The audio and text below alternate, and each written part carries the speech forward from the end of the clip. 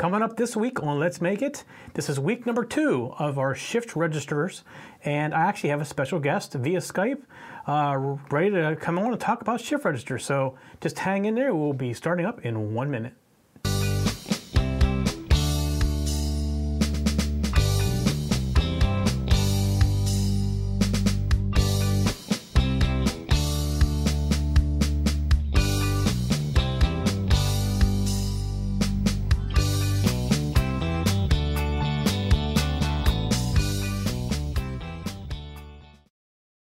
Ting, the new way everyone is getting their cell service.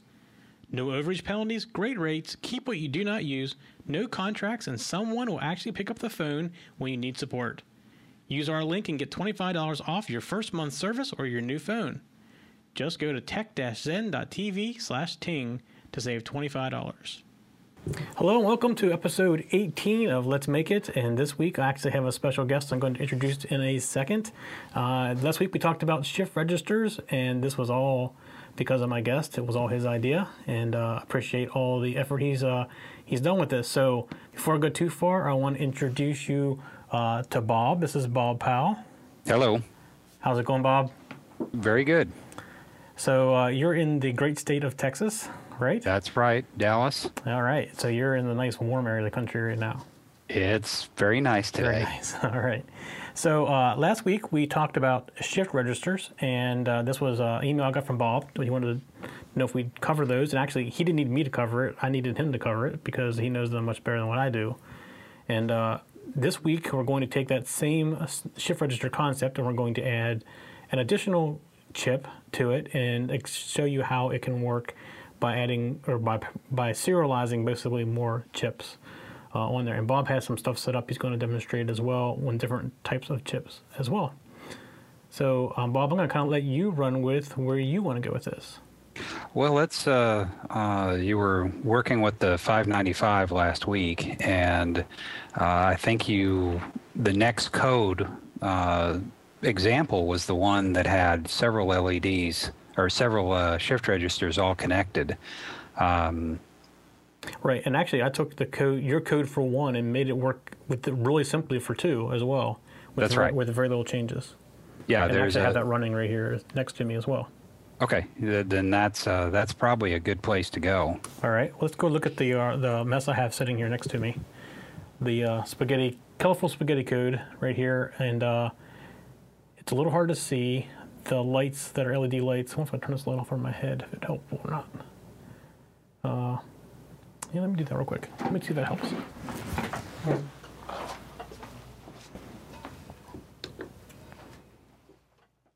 That helps some? Yeah, it helps a lot, actually. All right. So what we have here is LED strip lights, and each of these little boxes has 4 LEDs in it. So this whole square right here has 8 LEDs. So what I basically have is 8 LED strip, which is what we had last week, and I've added a second one to the other side. And if you go up here to the top, you see I actually have 2 chips, lots of wires covering them up, but there's the same chips we used last week, just 2 of them. And I'll put up on the show notes the drawings for all this as well. So the program that's running is actually Bob's program that we looked at last week. And in the very beginning, he has the ability to say how many LEDs you have, and this program pretty much does everything else from that point. So you can see it's going to walk through all the same examples as we had last week, just with a longer LED string. And you can jump in anytime there, Bob. Okay, well, this code that you're using is the one that that I wanted to get to, because it's written in a way that you can string quite a few LEDs or anything else to the shift registers. And the shift registers themselves, the library that pushes the data out, if you're using LEDs, you're probably limited to about 20 shift registers, which would give you, Like 160? Yeah, 160 LEDs. If you're running something a little slower, theoretically, I think the library supports 2,000 something. But at 2000, you're going to have signal problems. You're going to have you've got some circuitry problems that you're going to have to work on. But the library itself will support that many shift registers at once. So what's the limitation as far as number of shift registers you can have? There is a physical limit that they've got hard-coded into the library. I'd have to go back and look at it.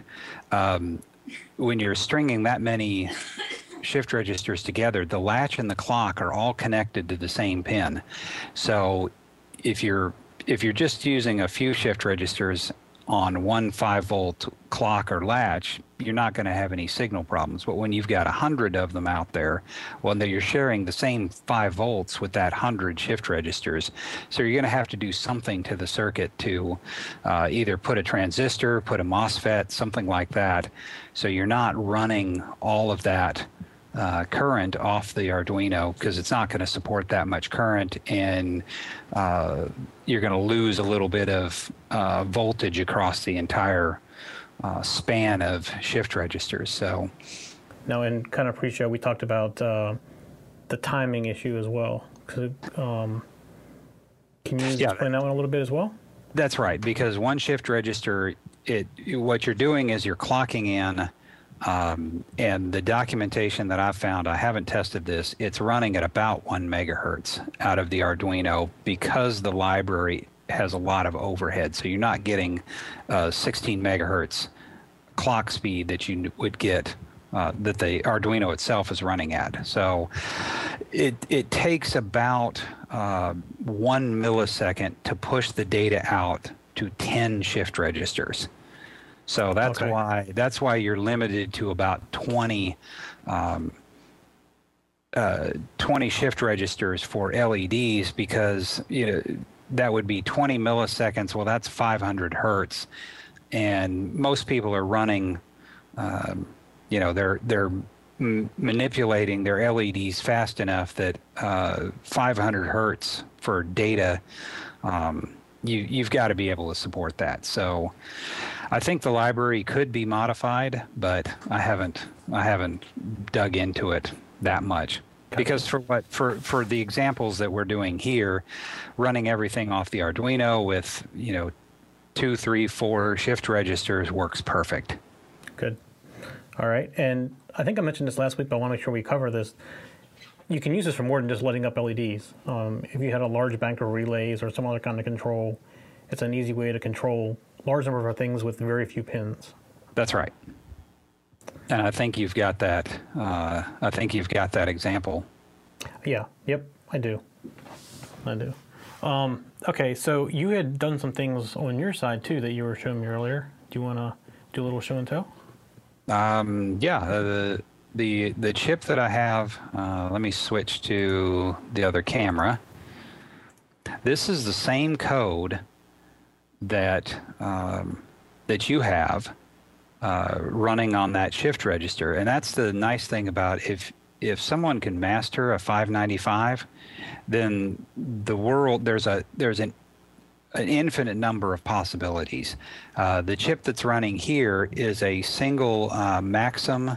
It's the Max 6971, which is a 16-bit sync driver, which basically means instead of manipulating the anode side of the LED like the 595 is, it's manipulating the cathode side. The great advantage is, and I don't know if you can see it in there, there is a single, one single resistor for the whole thing.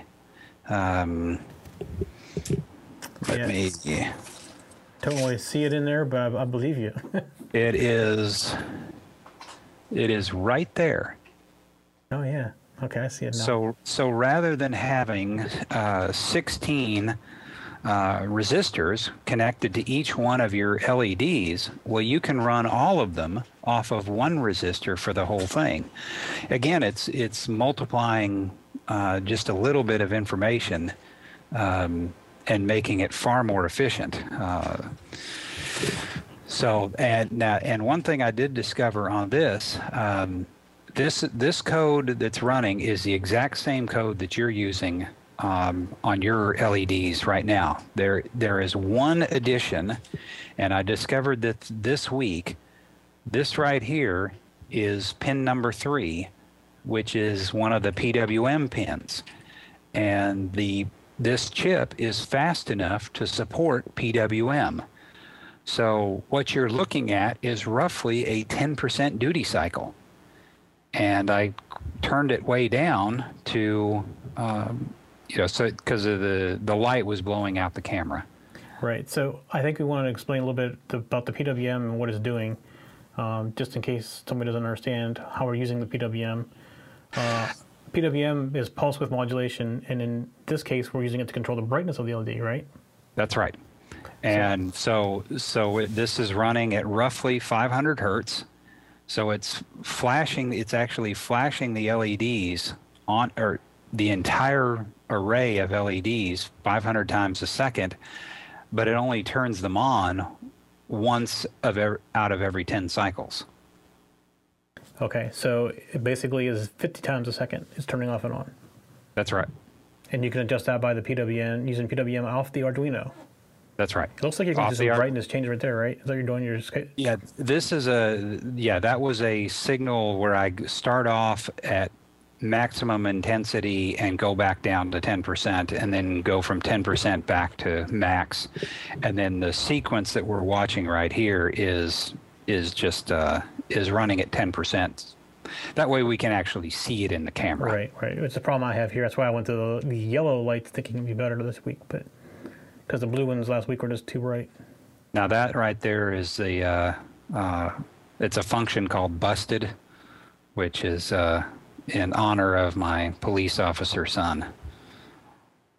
Did you see that one? Yep. Okay. And I saw you yesterday. I think you had colored ones in there as well. Now I'm working on I've used the same basic code on a Texas Instruments TLC 5940, and I've got RGB LEDs connected to it, and I've got 3 of those running RGBs. So I don't actually have that on right now, but I. All right. So you had sent me some videos. Do you want me to play some of those videos? Yeah, let's. LEDs are nice and fun, but the relay one is really where you get to something useful. All right. Let's see. Do you know which number video it is that you sent me?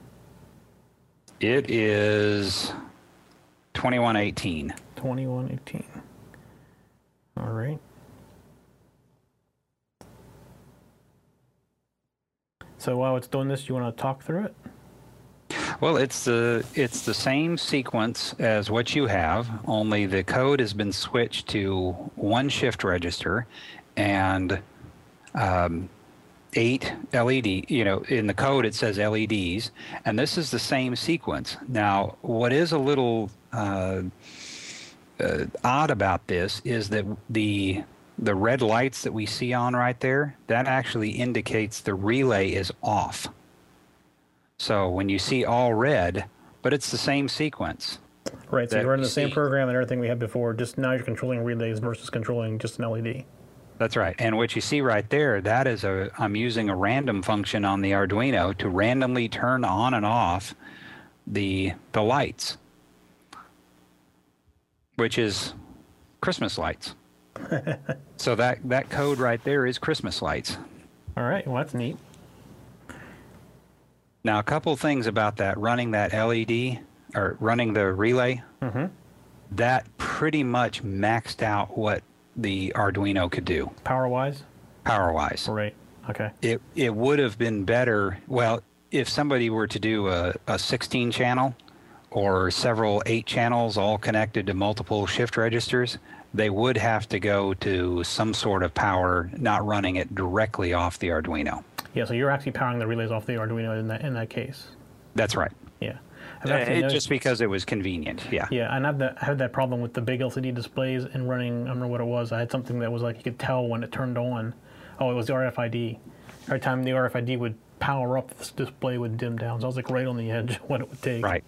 Yeah, and we were right on the edge. And the only way that would work is if I were running a external power supply. I couldn't run it off of USB only. Right. Right. Because you don't deliver a full 5 volts to your components if you're running off the Arduino. Right. Or running the Arduino off USB. I'm sorry. Right. The USB just isn't powerful enough for that. That's right. Do you want me to do any of these other videos that you sent me? Well, it's kind of the same sequence. The Okay. that's kind of the point in these demos is it's changing the setup and being more efficient about your code. So the code that you're running right now, it's the same sequence as what we've been looking at, but you could string up 20 of those things, Right. if you wanted to. Exactly.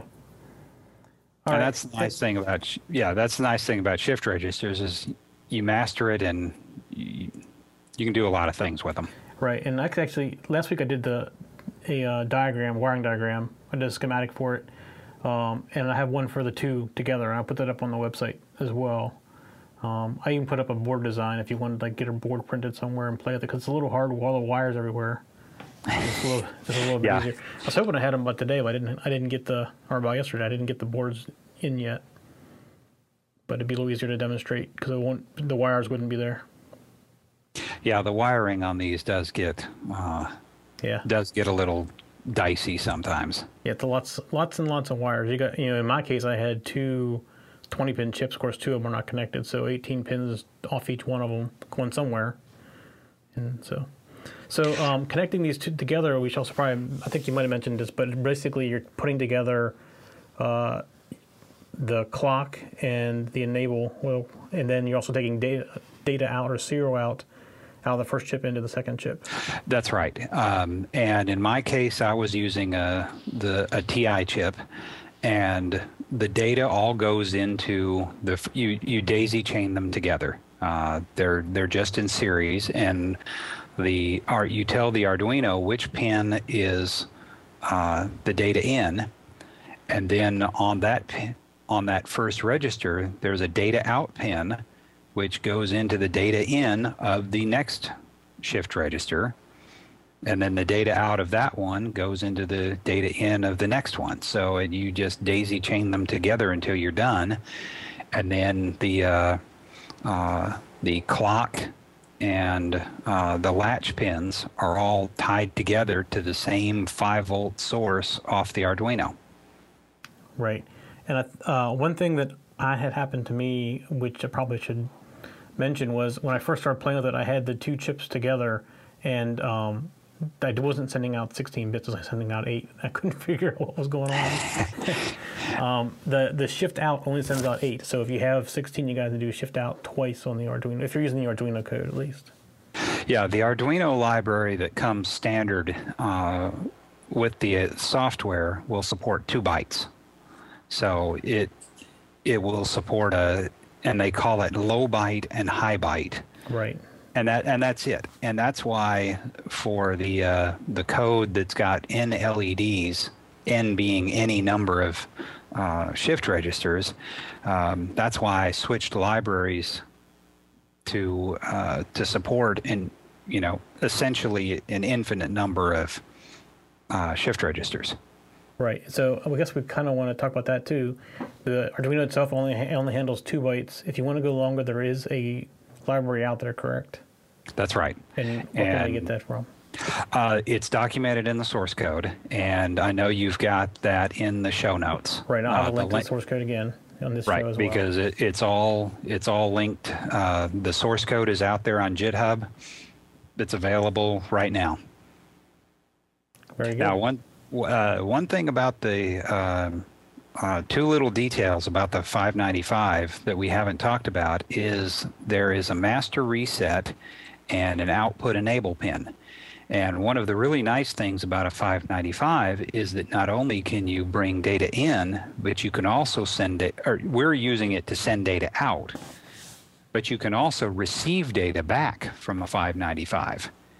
And there is a pin called an output enable pin that lets you switch back and forth between input and output. Now, in our example, we're just doing output. We're not inputting any data. But if you had digital data, from a sensor or a switch, you could receive that data off of a 595. Yeah, and I haven't done that yet. I need to play with that. That'd be a neat way to get sensor data back in. That's right. So again, it's multiplying what you do. But in our case, because we're not switching back and forth, that output enable pin, which is, I'm looking at the data sheet, it's pin 13, has to be tied to ground. It has to stay low. To switch it to input, you've got to send that pin high. Okay. And so then, when you do that, do you basically clock in and it just constantly reads the input pins like 8 bits at a time? It reads things just like you send data out. You're clocking it. You have to use your clock pin and switch your Arduino code to receive digital input. Right. Okay. There's also a master reset, which is the pin 10. If that pin goes, I've got it tied to 5 volt. If it goes low, you essentially clear out everything. Right. I think I even saw some examples where they were tying that to a pin on the Arduino and in code clearing it out. Right. And if you were switching back and forth between input and output, that would be an important. That wouldn't be an important thing, but for what we're doing, all we're doing is pushing data out to LEDs or relays or some output.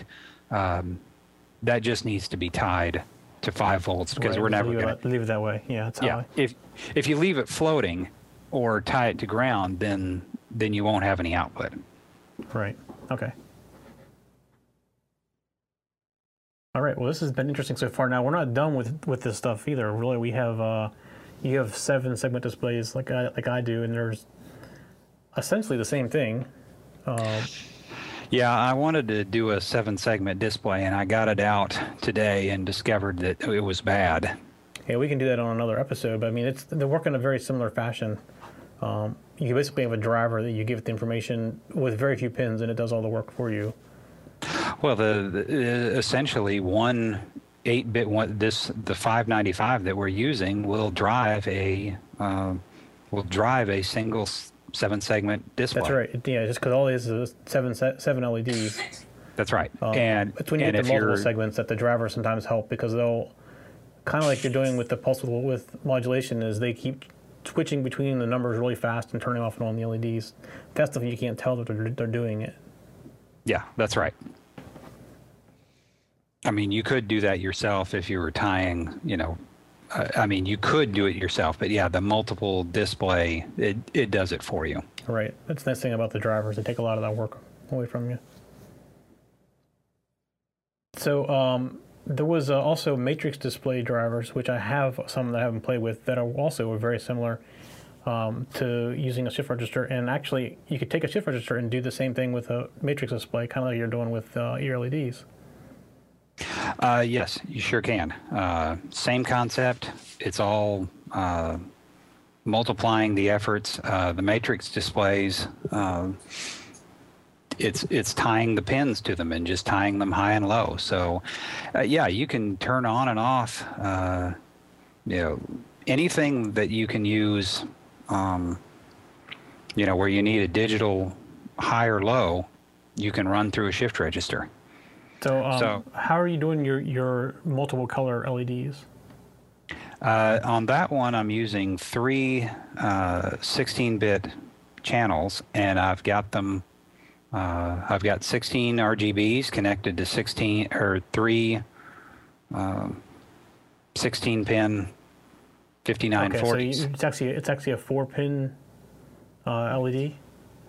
It's a 4-pin LED. I'm using common anode. The 5940 does not work with common cathode. It only works with a common anode. And then I've got it close to. there's one function that I've got, I'm not quite sure what's going wrong. I have an idea, but I've got most of my code, the same code that we've been using.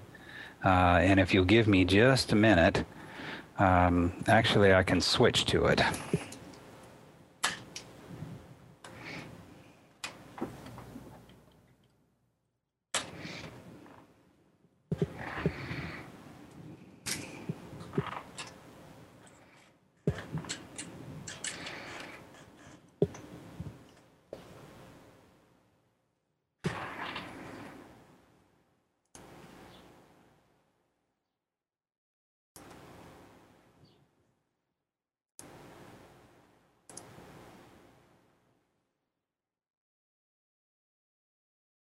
Okay, now this one,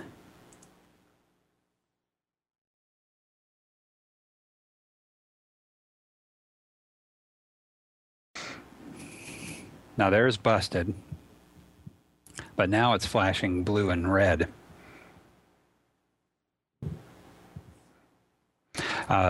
So this one of the nice things about this is the data itself is actually being pushed out just like any other shift register from one chip to the next.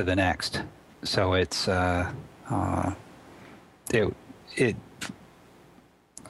conceptually it's exactly the same. Right. Yeah, I wasn't sure if you were using, because there's LEDs, you can go two different directions with the voltage to change the color. So you're using a 4-pin LED, each basically individual LED. That's right. And one of the there's a couple nice things about this 5940. One is that there's what's called a dot correction on the chip, which means you can, if you've got a chip that is exceedingly bright, then you can dial that single LED down with the chip's dot correction. Or if you've got a couple of chips that are dim, you can dial the bright ones down so they all match. So that's one nice feature.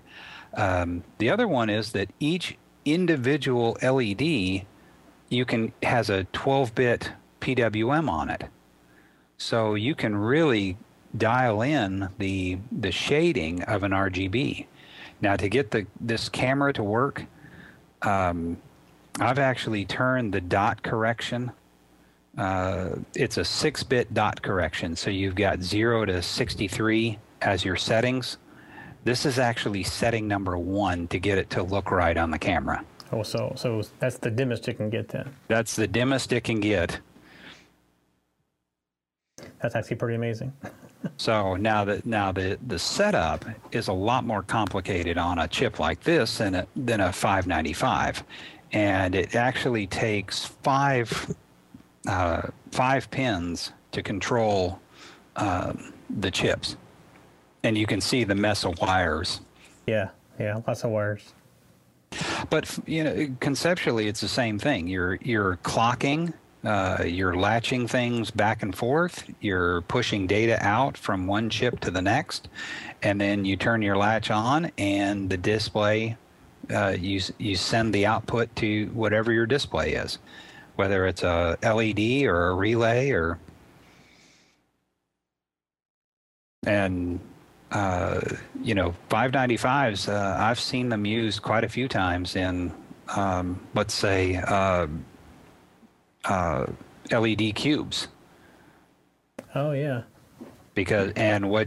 So it's very popular in an LED cube to control one level of the cube directly with a couple 595s or one of these chips, and then basically do a multiple display or multiplex it. And run another 595 to turn on and off transistors that control each level of the cube. Right. If that makes sense. Right. So you're basically making a matrix out of it. That's right. So a lot of cubes you see X, Y, and Z in the code. Well, X and Y are controlled on one chip, and then you control Z by turning on and off transistors. Right. And a 595 does not have any trouble turning on and off a transistor. Right. Now, you were what 595 were you running there? In the videos that you have, that's a 74 HC 595 from TI. All right. Yeah, because the one that I had, it was a higher power version of it. Yeah, basically you've got a high. That's right. Separate drains, drains to ground on the pin for each side of the chip. That's right. And the last video that we were looking at is just a sync driver version of the Max, the Maxim chip, and here we've got the TI chip. There is a more basic, personally, I think the 595 is the best choice to start off with, because not only can you output data, but you can read data back in, and they're not, you can get 595s for $1. Yeah, they aren't that expensive. I mean, I found them online. I think I got 5 of them for $5 or so, or 5. Well, it was like $6, something like that. I guess. I think. Yeah, for a that's pack right. Of 5. So it's like nothing. Yeah, they're very inexpensive. There is a 74 HC 164 and a 165 that do the same thing. One of them reads data back. One of them pushes data out, like what we're doing.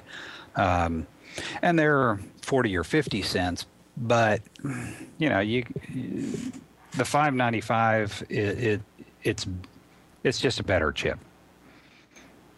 It for the price it does. It's far more functional. Does many more things. Right.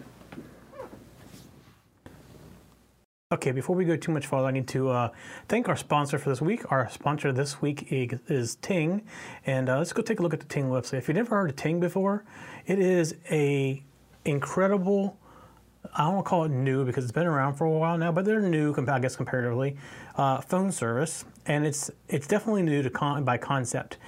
Ting is a pay-as-you-go type of service, so you basically do not get charged more than what you use. So if you have paid for one of the other carriers, I won't mention any other names, but if you paid for so many minutes a month and you go over that, you get a penalty, and they charge you big time for anything that is over that what you've agreed upon. Well, Ting isn't like that. If you go over with Ting, they will increase you to the next tier just for that month. No penalties involved, no slap on the wrist. It's all just done all automatically. And the next month you go back to your normal. And what is great about Ting, let's say you think you're going to use 500 minutes a month and you don't use 500 minutes a month, you actually are in the lower tier. They will actually refund you that. So in addition to only charging you what you use over, they will also refund you. It's the first time any company's ever done this with cell phones. So they have great rates, and we'll look at the rate plans here in a couple of minutes. Again, there's no overage penalties, no slap on the wrist, nothing. It's all automatic. And again, like I said, there's credits on light months, so you don't use what you think you are going to use, and you can change anytime you want from one plan to the other any minute. So no penalty, no contracts at all. So you come and go as you please. You put multiple devices on one plan. So other phone companies are starting to do this now, where they have the family plans and you can add a phone and you share the minutes. That's what Ting does. So Ting gives you, it's $6 a month per phone, and then you share the amount of data, minutes, or text that you purchase between all your devices. It fits great for small businesses. There is no fee or limits on the number of usage and the type of usage or anything like that. And they all have all the features you would think, and plus more. So you have your voicemail, your call forwarding, three-way calling, all that stuff. But look right here, they have tethering and hotspotting included in the plan. So many other carriers charge you extra to do that. There's number porting in and out, text messaging, it's all the stuff, basic stuff, but they include a lot of the data features that you pay extra for on other carriers. Again, like I said before, there is no contract. You can start it up this month, and in 2 months you don't like it, or you move, whatever happens, you don't need to have a contract anymore. Maybe you buy a phone for one of your kids and they abuse it and you want to turn it off. There's no problem turning it off. I mean, there is no contract. It's just month to month, basically.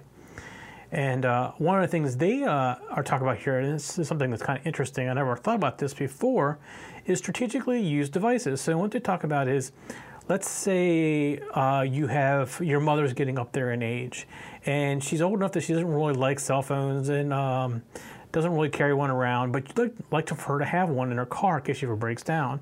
For $6, you can put a phone in her glove box that she can use if she ever needs it, and it's only $6. It comes off your plan. So it's one of those things where it's like, it's so cheap, just the peace of mind you get from doing something like that.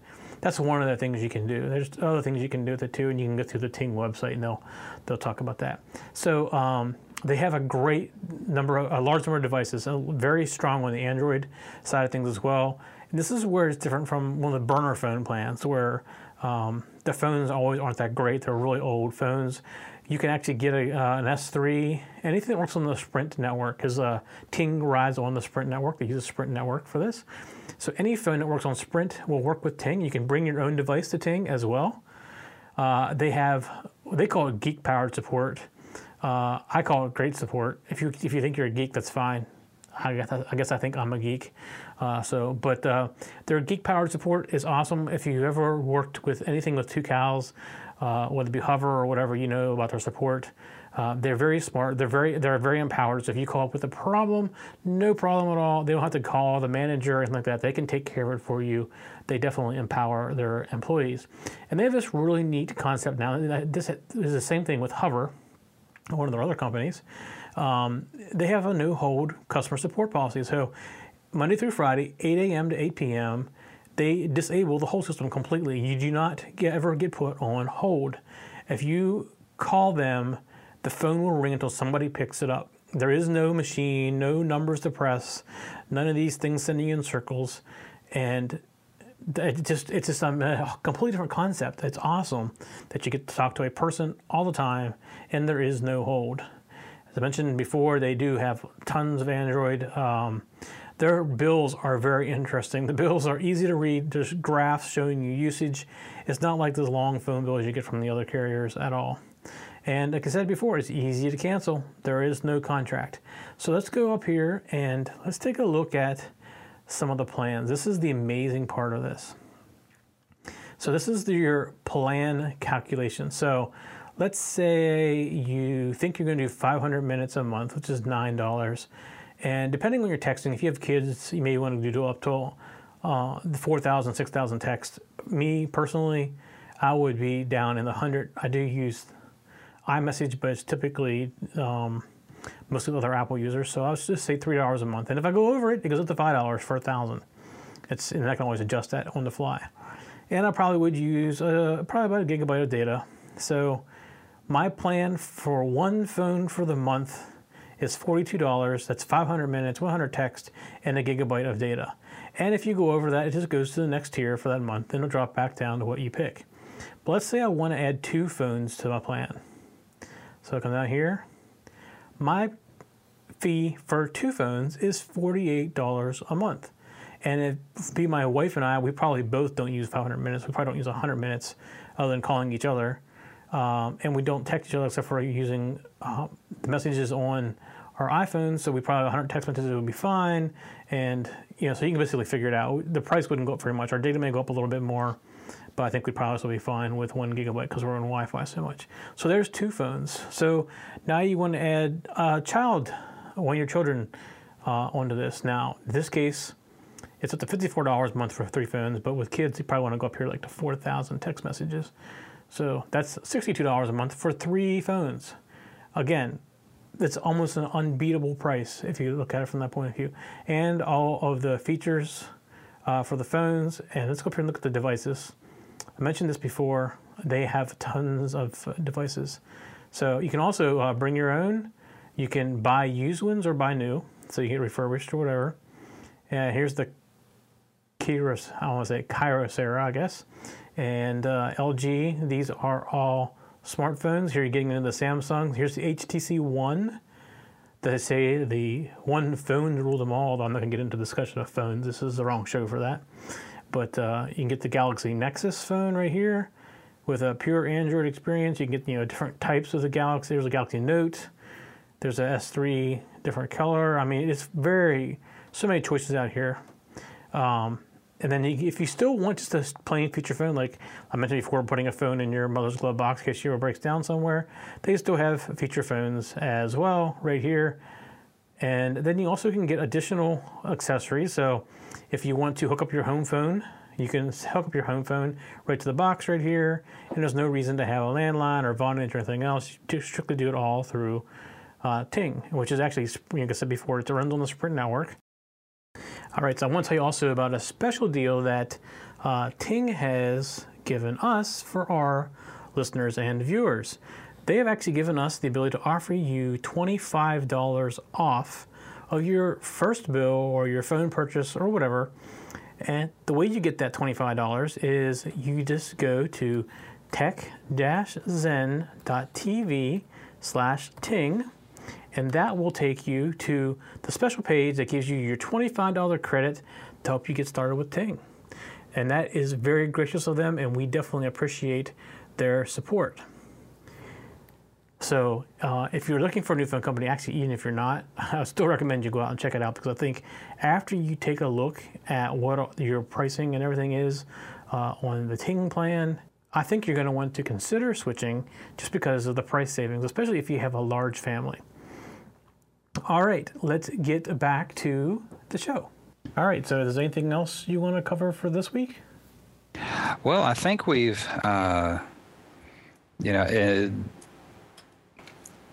unless we were going to look at a setup, but I don't think either one of us have a breadboard with a camera zoomed in enough for that right now. No, probably not. I mean, I have this overhead shot that looks like a mess. I don't know if it really would make much sense to somebody as far as setup goes. You can barely see the pins in there. I mean, barely see the chips in there. Yeah, for all the other stuff. Well, I think we've shown the advantage of using a shift register, and hopefully the comments in the source code is good enough that. Oh, your comments are very good in the source code. Well, the goal was to be able to take, somebody be able to read the comments and actually hook something up and get it to work. Right. Absolutely. I have on the website from last week the single chip wiring diagram that you can look at, and then I put the two chip one up this week. Gives you a little bit of an idea also how it's all wired up. Yeah, and the code that's got the NLEDs is actually the library that supports an infinite number of LEDs. Right. Well, I think that's what I'll link to up on your GitHub. Well, hopefully we've been helpful. Yeah. Well, I'm sure we have. I guess we kind of need to do a little bit of housekeeping stuff here. If you're watching it on YouTube, make a comment down below. Give it a thumbs up, share it with friends, kind of get it spread around a little bit. Comments are always helpful. That's actually how Bob and I met, was he had a comment on the show, and look at him now, he's on the show with me. Hopefully he comes back a couple more times with me. Enjoyed having him, and he's been fun to work with. So I've enjoyed doing these demos. It's been a lot of fun. Yeah, if you have other ideas, definitely let me know. I'd love to keep you coming on the show. If you're downloading it on iTunes, go out and put a comment. That definitely helps us get found. Our downloads are growing. Our YouTube views are growing, and it's going to keep that up. Our show notes can be found at techzen.tv/letsmakeit, or now you can go to letsmakeit.tv. Either way, we'll get you there. And on the show notes, you can see all the links to source code and drawings and all that kind of stuff as well. And again, I want to thank Bob for joining me tonight. Definitely appreciate that. Thank you for having me. Anything you want to push out there, Bob? What are you working on as far as fun projects? Right now, I'm revisiting a LED cube, and actually I've drawn the schematic for a Arduino Shield. Awesome. That'll run a cube. And it's actually using I've got it designed with the 6971 from Maxim. That's awesome. So I've got the schematic done. Now I just need to get the footprints laid out. So what do you use to do your schematics with? I'm trying something new. I'm not sure how to pronounce it, KiCad or KiCad, the open source schematic editor. I don't know if I've ever played with that one. I was using, well, I used to use a PC a lot more. Now I use a Mac. I don't know what I'm using. I actually started using Fritzing to do some of the drawings for the show and stuff, and it actually can do some layout. Although its auto layout engine's kind of weird. I ended up pretty much laying it out myself. Well, I tried this tool because it's now the Mac. It's not officially ported to Mac, but it is on Linux and Windows, and it's open source, so it's free. And Eagle is a good product, but I used to use Eagle, yeah, on the PC. It's just too expensive. Yeah.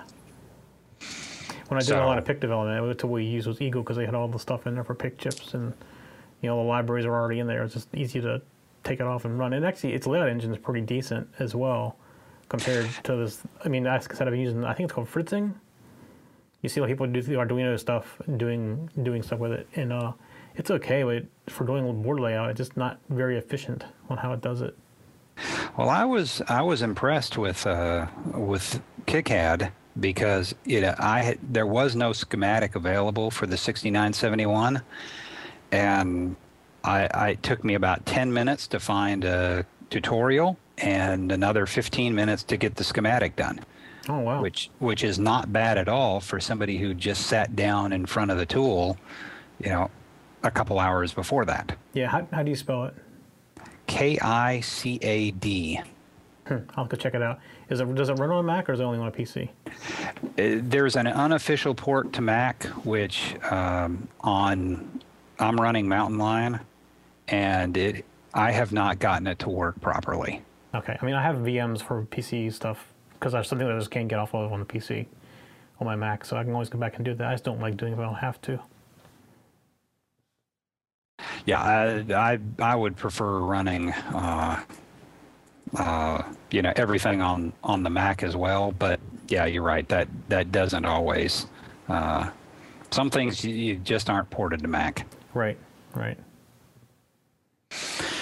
All right. So, well, I definitely appreciate your time tonight, Bob, and I hope to have you back on the show sometime soon, maybe a little more regularly, even if you're up for that. Oh, you bet. This has been a lot of fun. All right, well, that sounds good. Thank you very much, Bob. Everybody have a good night. We'll see you next week. Good night. Night. For show notes for this show, contacts, and more, go to the TechZen.tv website where you can get show notes for all of our shows.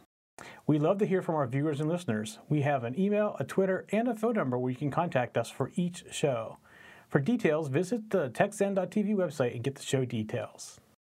You can also make a video and upload it somewhere like YouTube or Vimeo and then just send us a link. You never know, you may see your video in a future show. You can get all of our shows delivered automatically to your favorite device by going to your favorite podcast website like iTunes and subscribing. Each of our shows also has a YouTube channel you can subscribe to get regular updates. Our shows are also available on most internet radio networks like Stitcher and TuneIn Radio.